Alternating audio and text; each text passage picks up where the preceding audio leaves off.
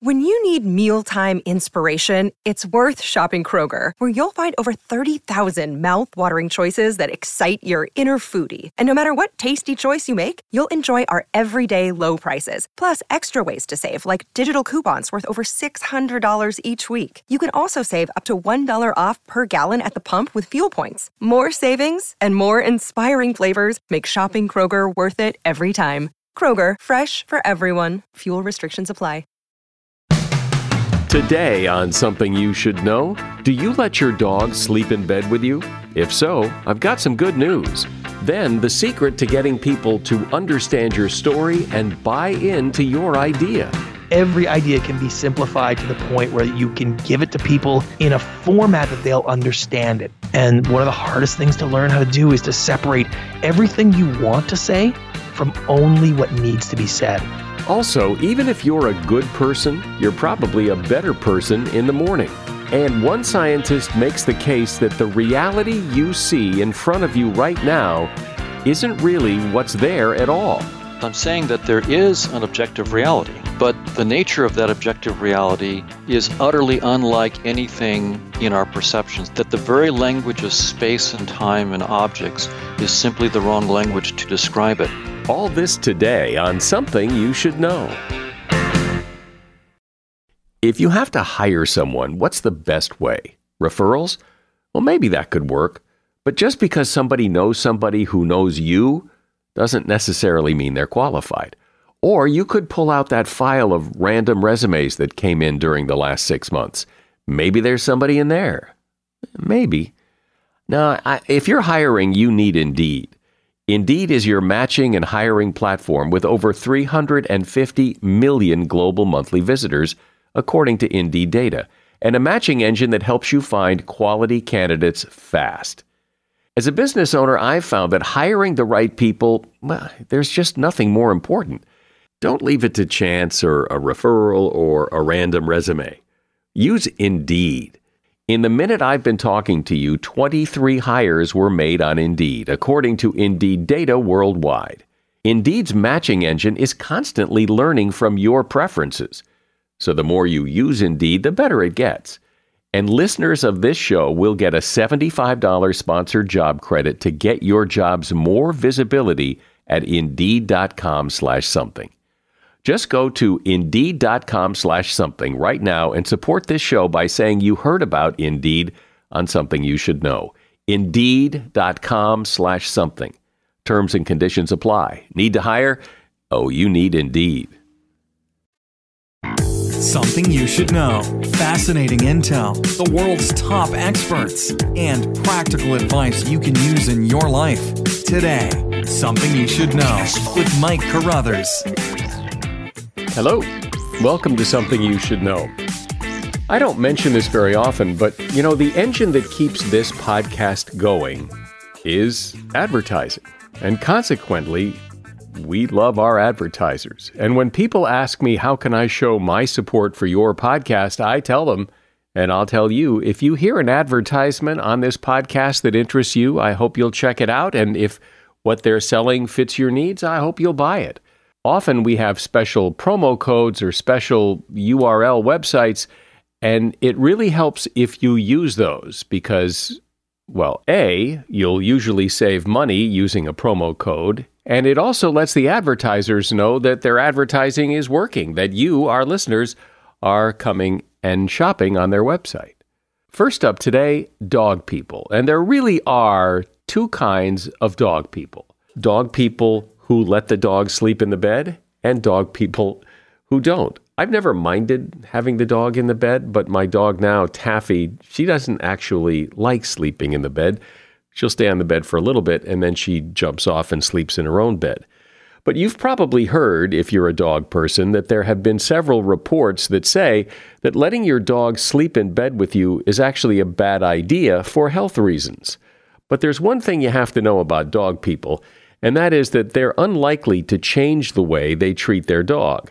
So if your dog sleeps in your bed, it's unlikely I'm going to change your mind and convince you to stop doing that. So here instead are some reasons that should make you feel better about letting your dog sleep in the bed. First of all, it can calm you down. It's known that dogs help fight anxiety and depression. Just look at service dogs and pet therapy. Allowing a dog in your bed is a soothing presence that can help you de-stress after a hectic day. It can make you feel safer. There's a reason people have been sleeping around dogs since ancient times. Just the physical presence of a dog around you may help you feel more secure, because if something were to come and sneak up on you, your dog would probably alert you. And it could help you sleep better. Some people swear, and studies have shown, that the rhythmic breathing, heartbeat, and soothing presence of a dog is the best sleep aid around. And that is something you should know. So here's the problem. You have something to say. You have a message to deliver, or a pitch to make, or you're applying for a job, whatever it is.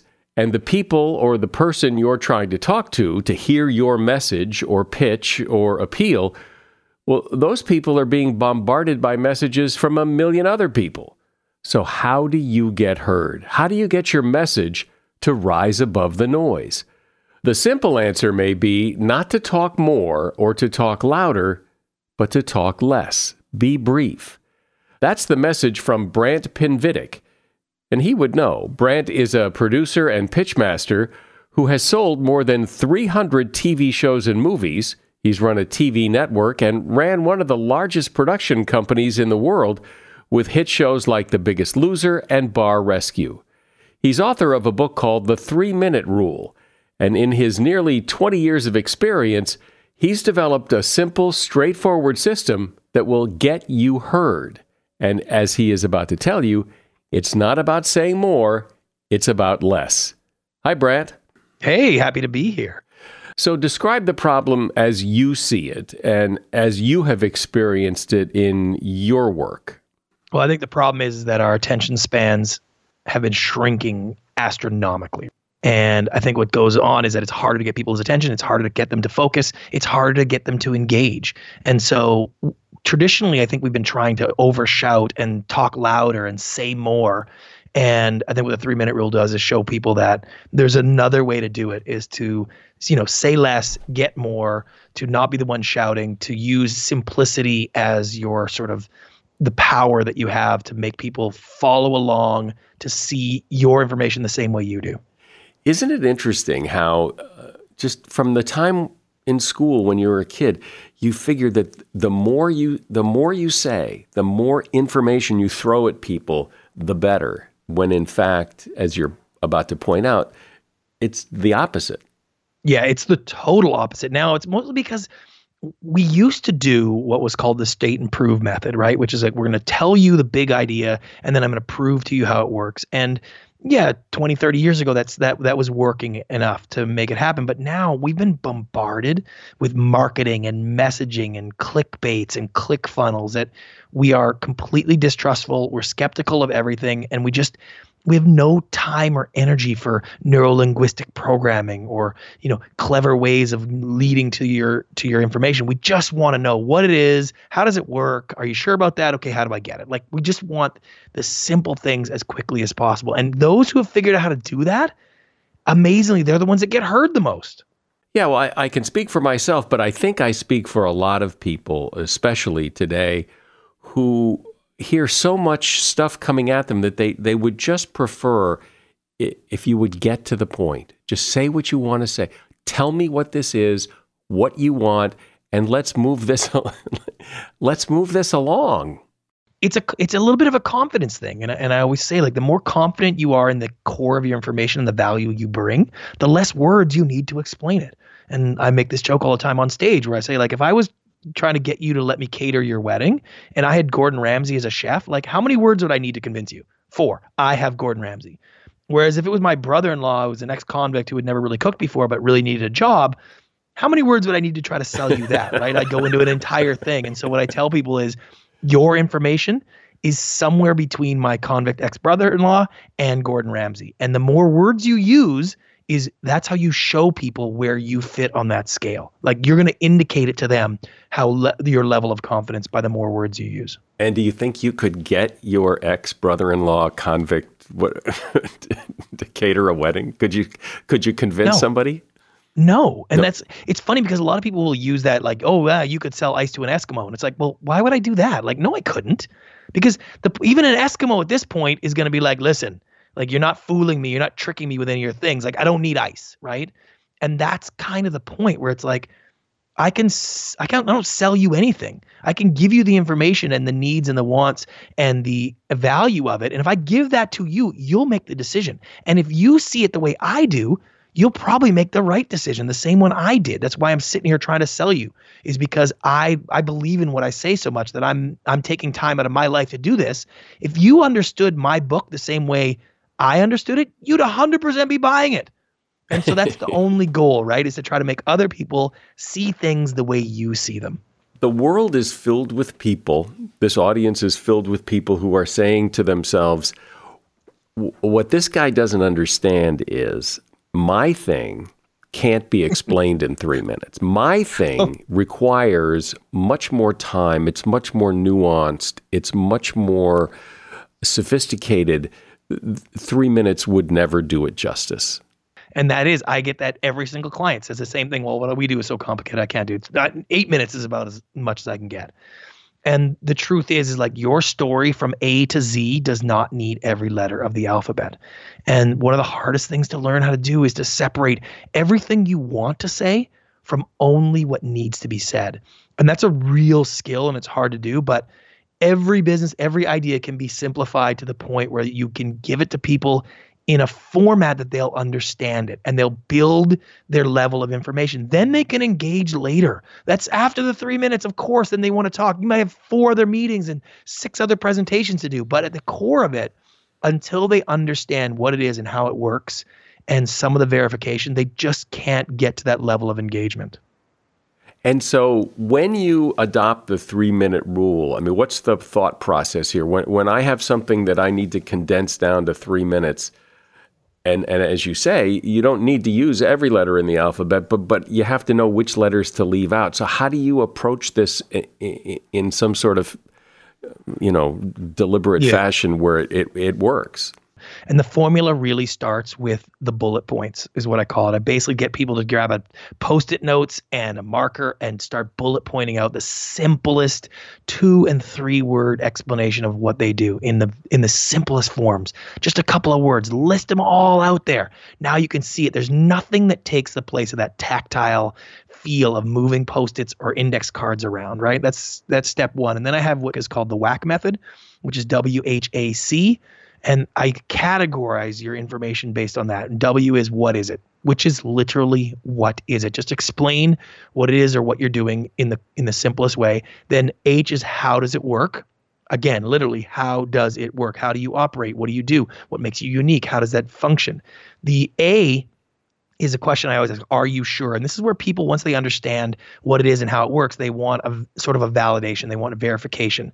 And this is where I have my clients use sort of their logic, their reason, their facts, their figures that sort of bolster these sort of elements that they were explaining. And then the are you sure, or the can you do it is how does it actually get in my hands? When's it available? How do we work together? What does it cost? All of those things. And those are the 4 categories on how we make decisions as human beings. And when we rationalize something, we conceptualize it first so we understand what it is. Then we contextualize it how does it relate to me? And then we actualize, meaning how do I make it real for myself? And that process is so simple. And when you start breaking everything down, you can see it right in front of your eyes. You can see it come to life. Sometimes I think, though, people get too close to their own stuff. Like I interview lots of people, and I could do that interview better than they did because they're so deep into the weeds here that they don't get what people really want to know. Yeah.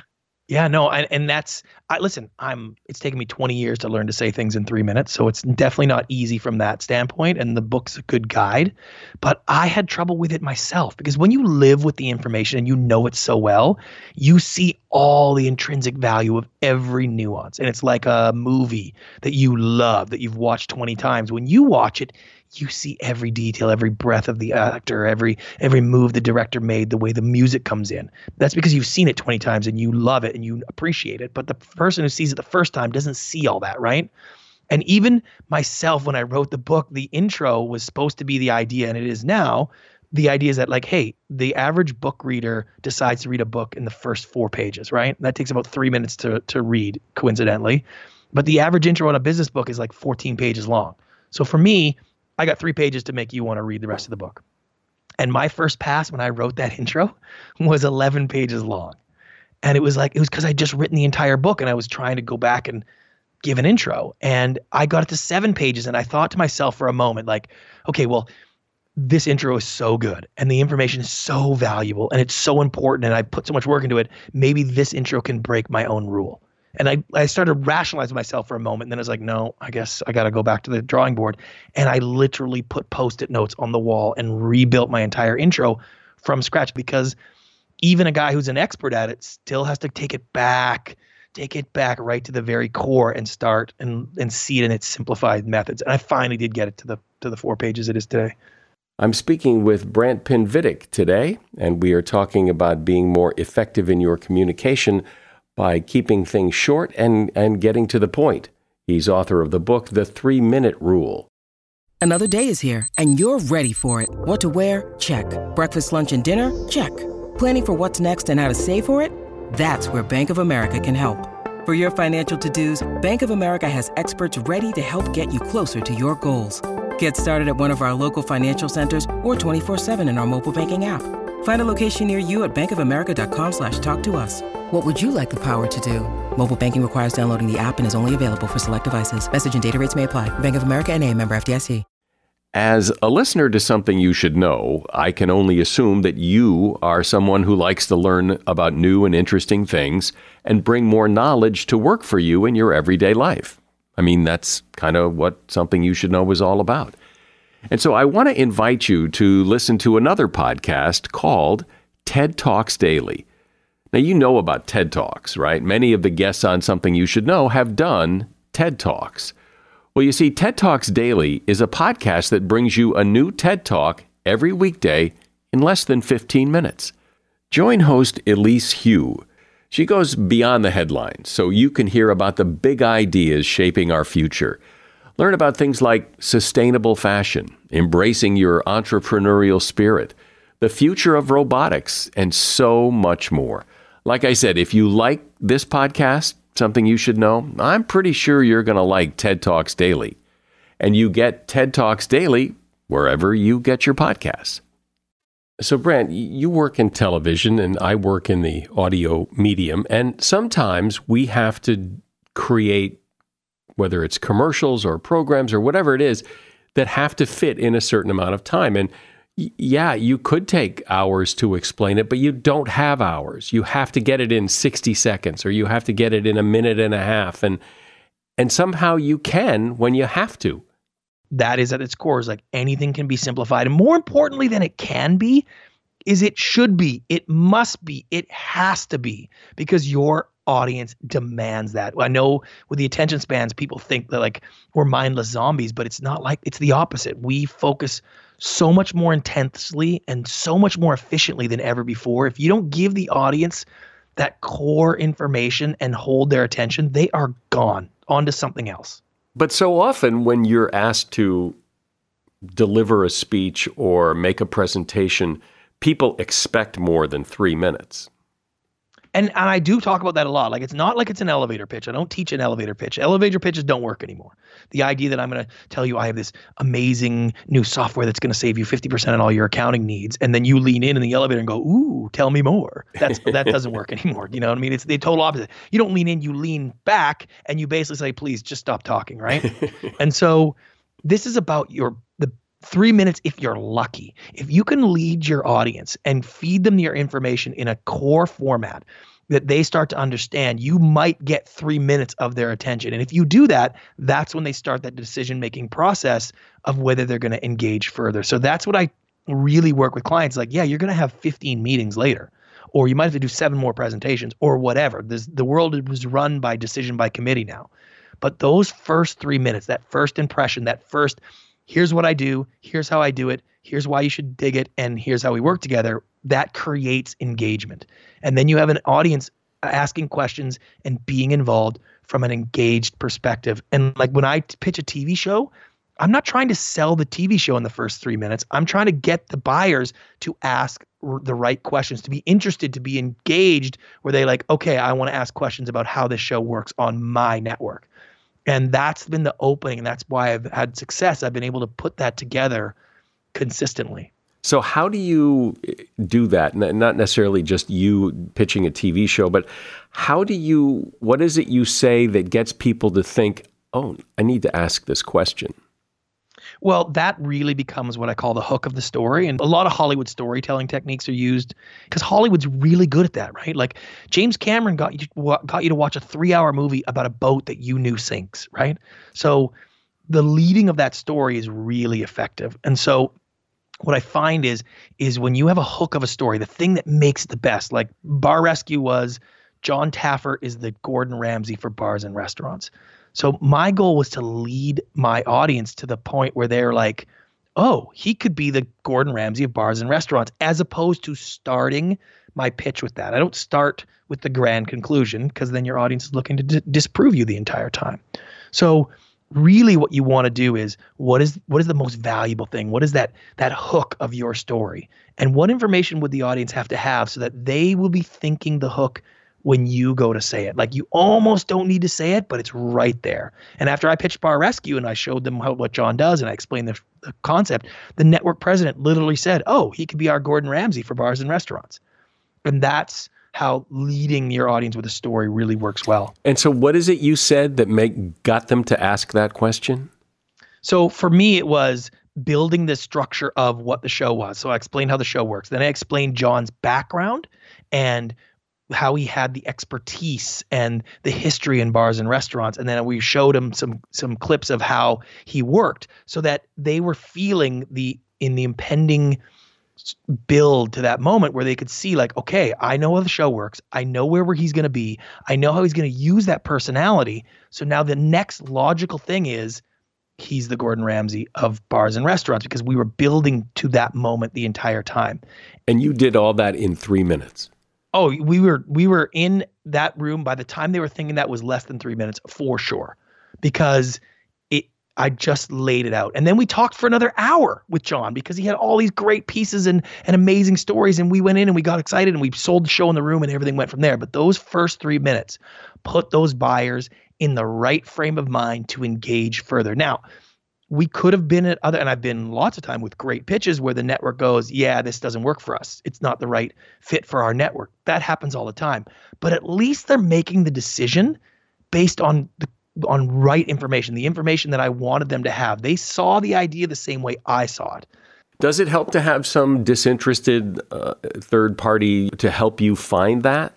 Yeah, it's almost impossible without that. And I play what I call it the telephone test, where I've been in the conference room with a client and I was like, I just call up random people that I know and be like, hey, I'm going to have them explain this idea to you. Then I need you to call one of your friends and then have them call one of their friends. And then here's the number for the conference room. Call us back and tell us what it is. And I've done it where I've had to buy people like $25 Starbucks gift cards to get them to actually, call us back, kind of thing. But it's shocking what you think goes out the telephone as clear, pertinent information that should be obvious, and what comes back 4 degrees later is shocking. And when you get that right, you know it right away. And I've been in rooms where there's 8 of us cheering like we won the Super Bowl because some random person in Albuquerque calls up and says like, oh, I got this number. I'm supposed to call you and tell you this idea. And they basically relay it back almost exactly right. It's like this huge celebration. And so having a third party and getting it run out there and trying it out is really important. It hurts and it's unpleasant, but it's so valuable to do. So when you're putting those 3 minutes together, what's the lead? What's the best way? What's the thing to keep in mind that you're trying to do in the first? Because I imagine that even within the first 3 minutes, the first few seconds of the first 3 minutes are pretty critical. Yeah, two things. One is don't open with your grand conclusion. Don't start with your hook. Don't start with a big promise. Just don't. The actual way to open it's called the reason for being. And I do this thing on stage where it's like, if you think about the movie Bambi, like Bambi's mom didn't need to die in the very first moments of that movie. It actually had nothing to do with the story and really didn't, you could have found that out any other time. It didn't have to have that happen at all. Bambi could have just got lost. But it's the reason for being. It's the reason why Disney's now going to tell you this story, because Bambi's mom's just died. Bambi's all alone.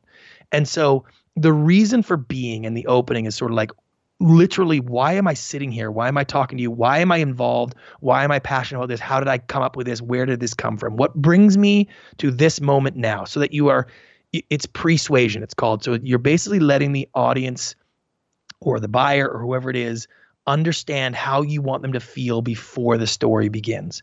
And that's why movies do it so brilliantly, is they set up a stage in those first seconds to be like, okay, here's the tone, here's the setup, this is what I want you to understand. Now let me explain the story to you. And in your first 3 minutes, that's the sort of the opening piece of it, is how do I get here today in a real presentation? And then it's sort of like, here's what it is, here's how it works, here's how I know it works, and here's how we can move forward. And literally that's really all you need to do. And I'm sure people are listening be like, oh my God, the world would be a better place if people just stuck to that. And yet there will always be those people that say, yeah, but my thing's different. I still get that to this day. You don't really understand. I've spent so much time doing it now. It's like I actually hear, I think I hear differently. Not only do I communicate differently in this world, but I think I hear differently. Like I've actually become better at listening to people's long-winded crap and siphoning through what they actually meant or what their real information is. And part of that's from all the consulting and doing a lot of these assessments. But even when I'm listening to my wife or my kids or my friends, I'm like, I can start to filter, okay, here's what I think you're really meaning, or here's the value, here's what you're getting at. So it's interesting how our brains are starting to process this, sort of everybody's in that same boat. Don't you get to the point in your own head where you just are saying to these people, get to the point, get to the point, get to the point? No, never. I actually say, just stop talking. On my keynotes, is one of my first slides is just stop talking. It's the thing I might say the most when I sit with a company, tell me what you do. And it's like, okay, just stop talking. Whoa, like you've said enough. That's it. What are we doing? And it's the same thing when people ask me how to close, right? And it's like, they have this idea that the close of a pitch has to be some clever thing. And it's like, no, you just stop. You've basically said everything. There's nothing else to do. You don't want to remind your audience that you've got some clever sort of pitch material that you've been working on for 3 weeks. Like, no, once you get the information, that's enough. They've got it. You've won. Now let's hear what happens next. Now we engage.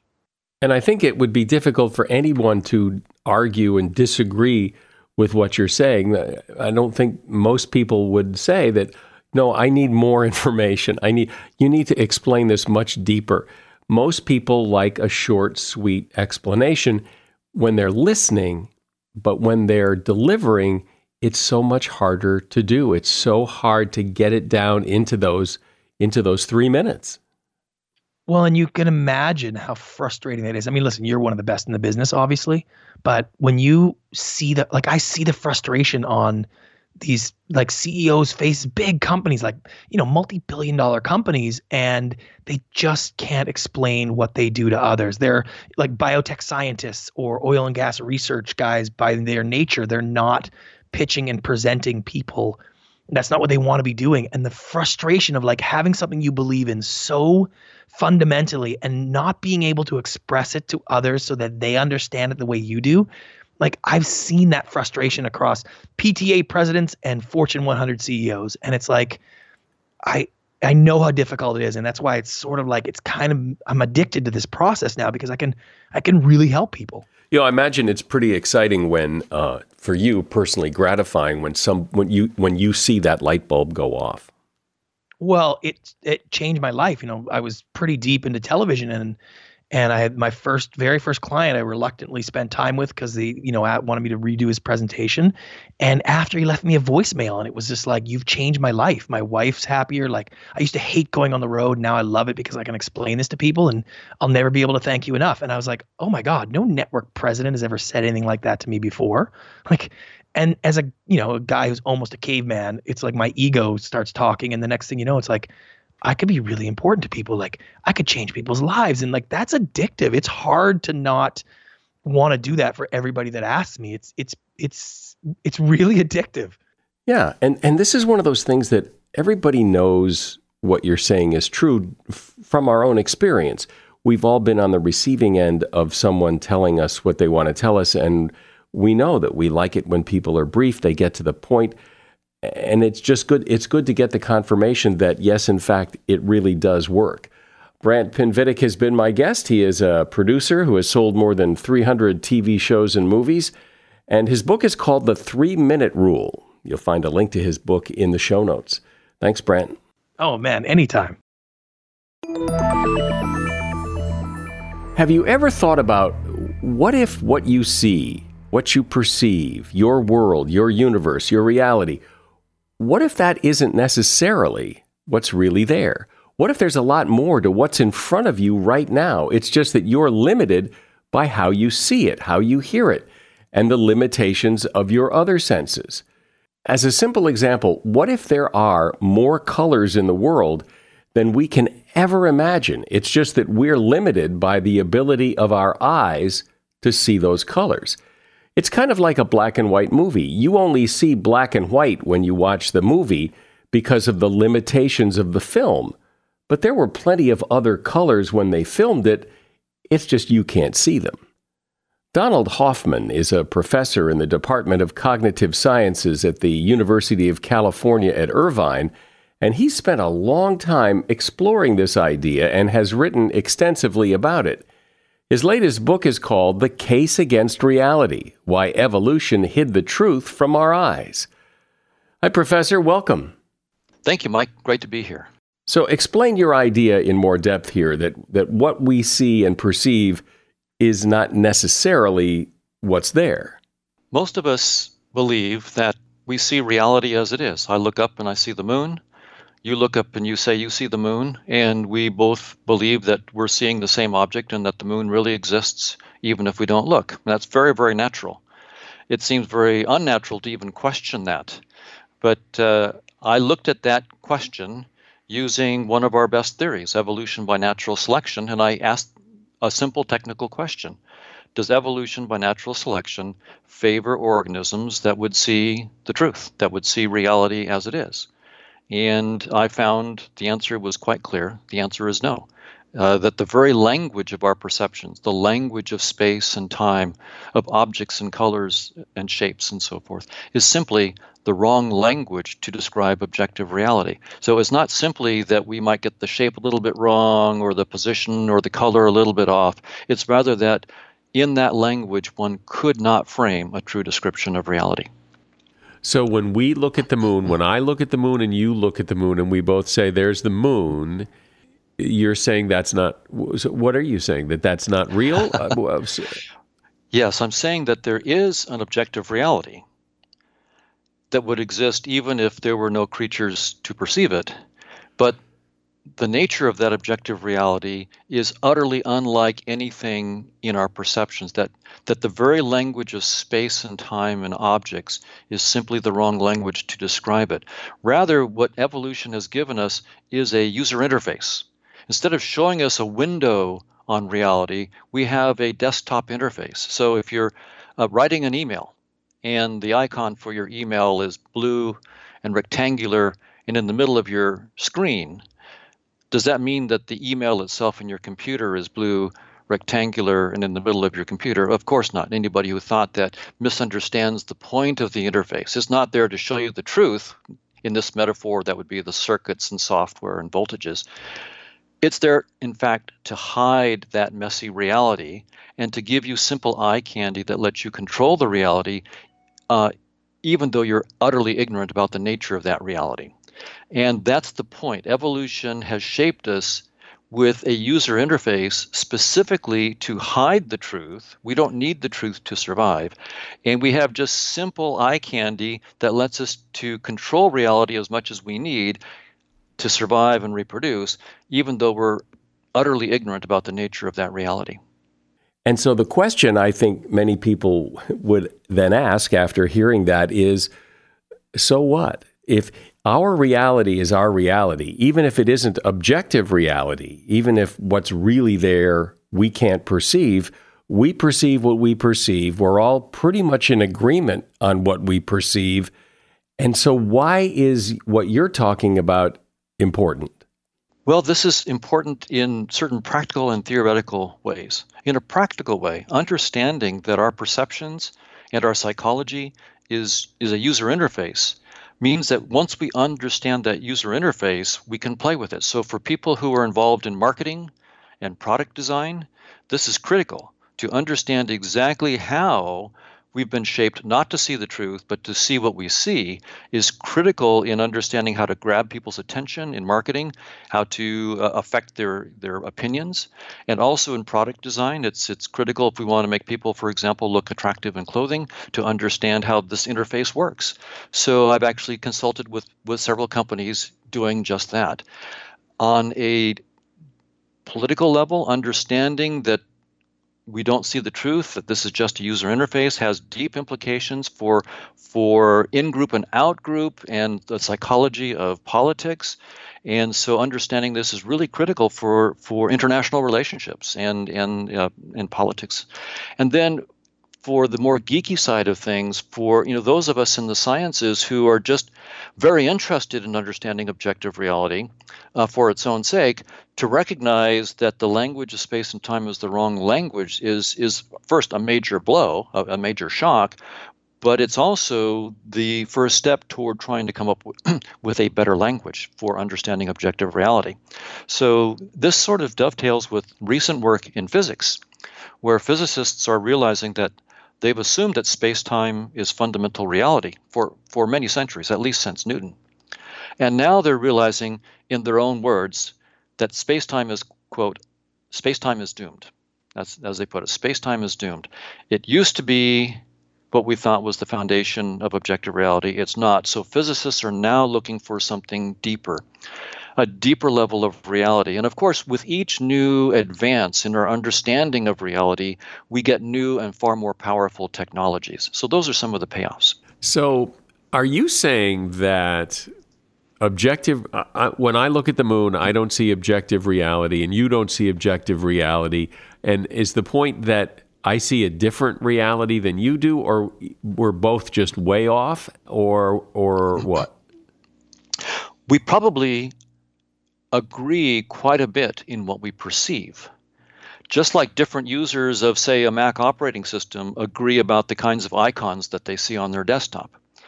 That kind of agreement doesn't mean that they're seeing the truth. They're not seeing the circuits in the software. They just have the same kind of user interface. And so you and I, when we both say, yeah, I see the moon, it's very much like that, where we have the same interface software as members of the same species. And so it's very likely that we see very similar things. But whatever we're seeing doesn't resemble the objective reality, just like the icons on your desktop don't resemble the circuits and software inside. There are 4% of humans who have what's called synesthesia. They have dramatically different perceptions than the rest of us. One gentleman, Michael Watson, everything that he tasted with his tongue, he could feel as a three-dimensional object with his hands in space. Like mint was a tall, cold, smooth column of glass. Angostura bitters felt like a basket of ivy. He could feel the leaves, the shapes, the textures, the temperature, and the weight.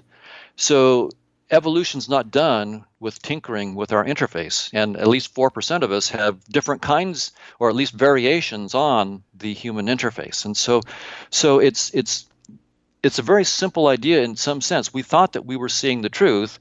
What we're seeing is not the truth. It's just a user interface that lets us control reality, even though we're ignorant of reality. If you had to toggle voltages to craft an email, your friends would never hear from you. Seeing the truth gets in the way of doing what you need to do to stay alive. So let's go back outside and look at the moon again, you and me. What is it you think I'm not seeing? Oh, so that's an interesting question. If reality is nothing in space and time, and it has nothing to do with space and time, what is the objective reality? And of course, the right answer is I don't know. But I am playing with the idea that consciousness is an objective reality, and I'm trying to get a mathematical model of consciousness and think of objective reality as a vast social network of interacting consciousnesses. We'll see. I'm probably wrong, but that's the way you play science, is you try to be precise with mathematical precision in your theories so you can find out precisely how and why you're wrong. When I look at anything and I'm not seeing objective reality, it seems to me I'm seeing my I've evolved. Part of this evolution that has evolved to see the reality I need to see to function in my life. What I don't see is kind of by definition irrelevant to me. So isn't this just an academic exercise?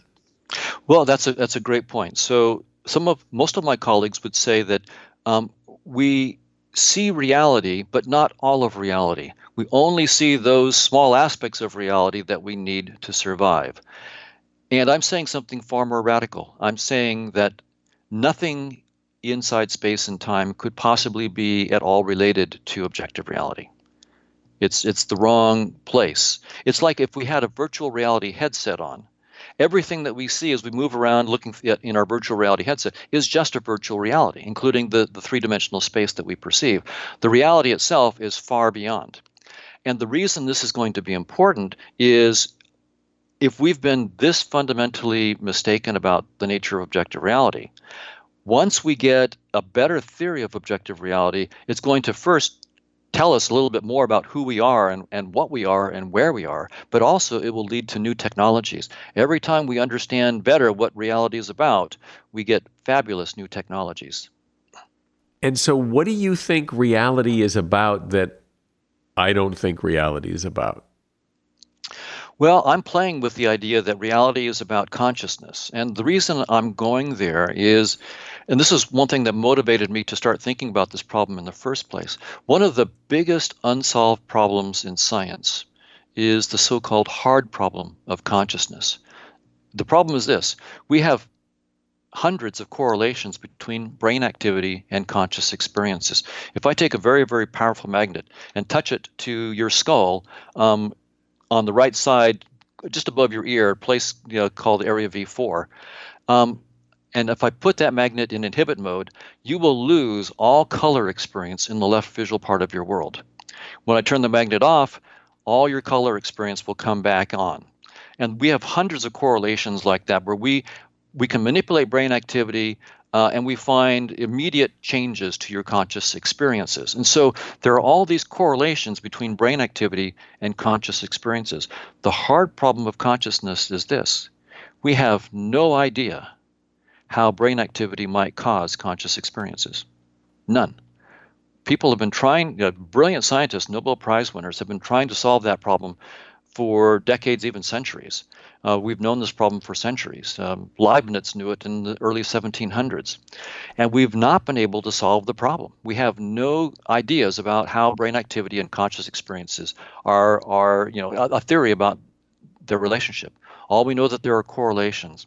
And so I'm proposing that the reason we've got this wrong is we've assumed that brains and neurons and space-time itself exist when they're not perceived, and that they have causal powers. And I'm saying that's a mistake. We have a nice, useful fiction of causality. If I take my icon for my email, my blue icon for email, and drag it to the trash can, my file will be deleted. And I could intuitively say, well, it's the movement of the icon across the desktop that caused the file to be deleted. And if, for a casual user of the interface, that's perfectly fine. It's literally false. The movement of the icon on the desktop has no feedback into the computer. It causes nothing.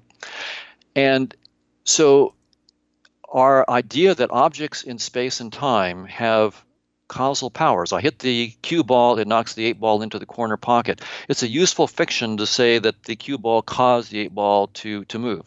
But strictly speaking, it's a fiction. We do not see real cause and effect in space and time.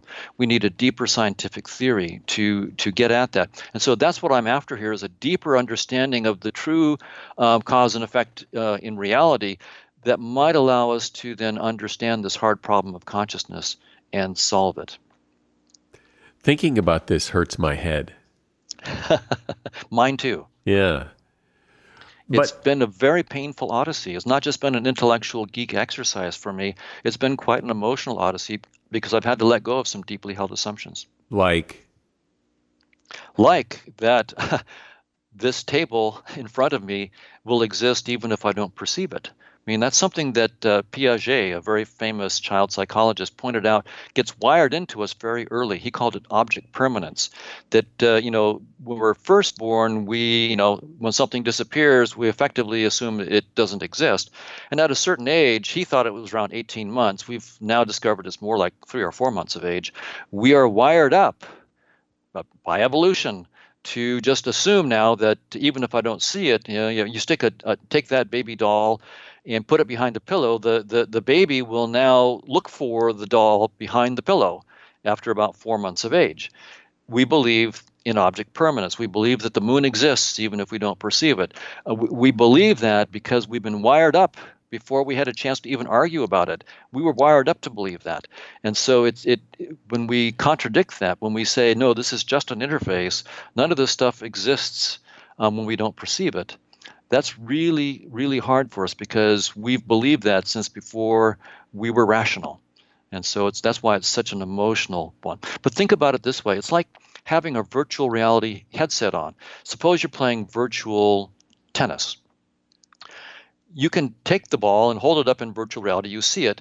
You know that if you turn your head, you will no longer see the tennis ball, but that doesn't mean that the tennis ball is still there, even though you're not looking. There is no tennis ball. Only when you look back, you will see a tennis ball, but that's because you're creating it on the fly when you look. And that's what I'm saying is true about everyday life. Just think about this. We've always had a headset on.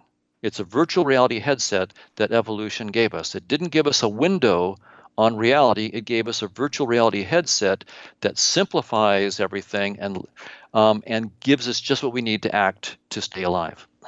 As you said in the beginning of this conversation, if what you're saying is true and there is an objective reality that we can't see, we evolved not to see it because by not seeing it and by seeing what we actually do see, that has helped keep us alive.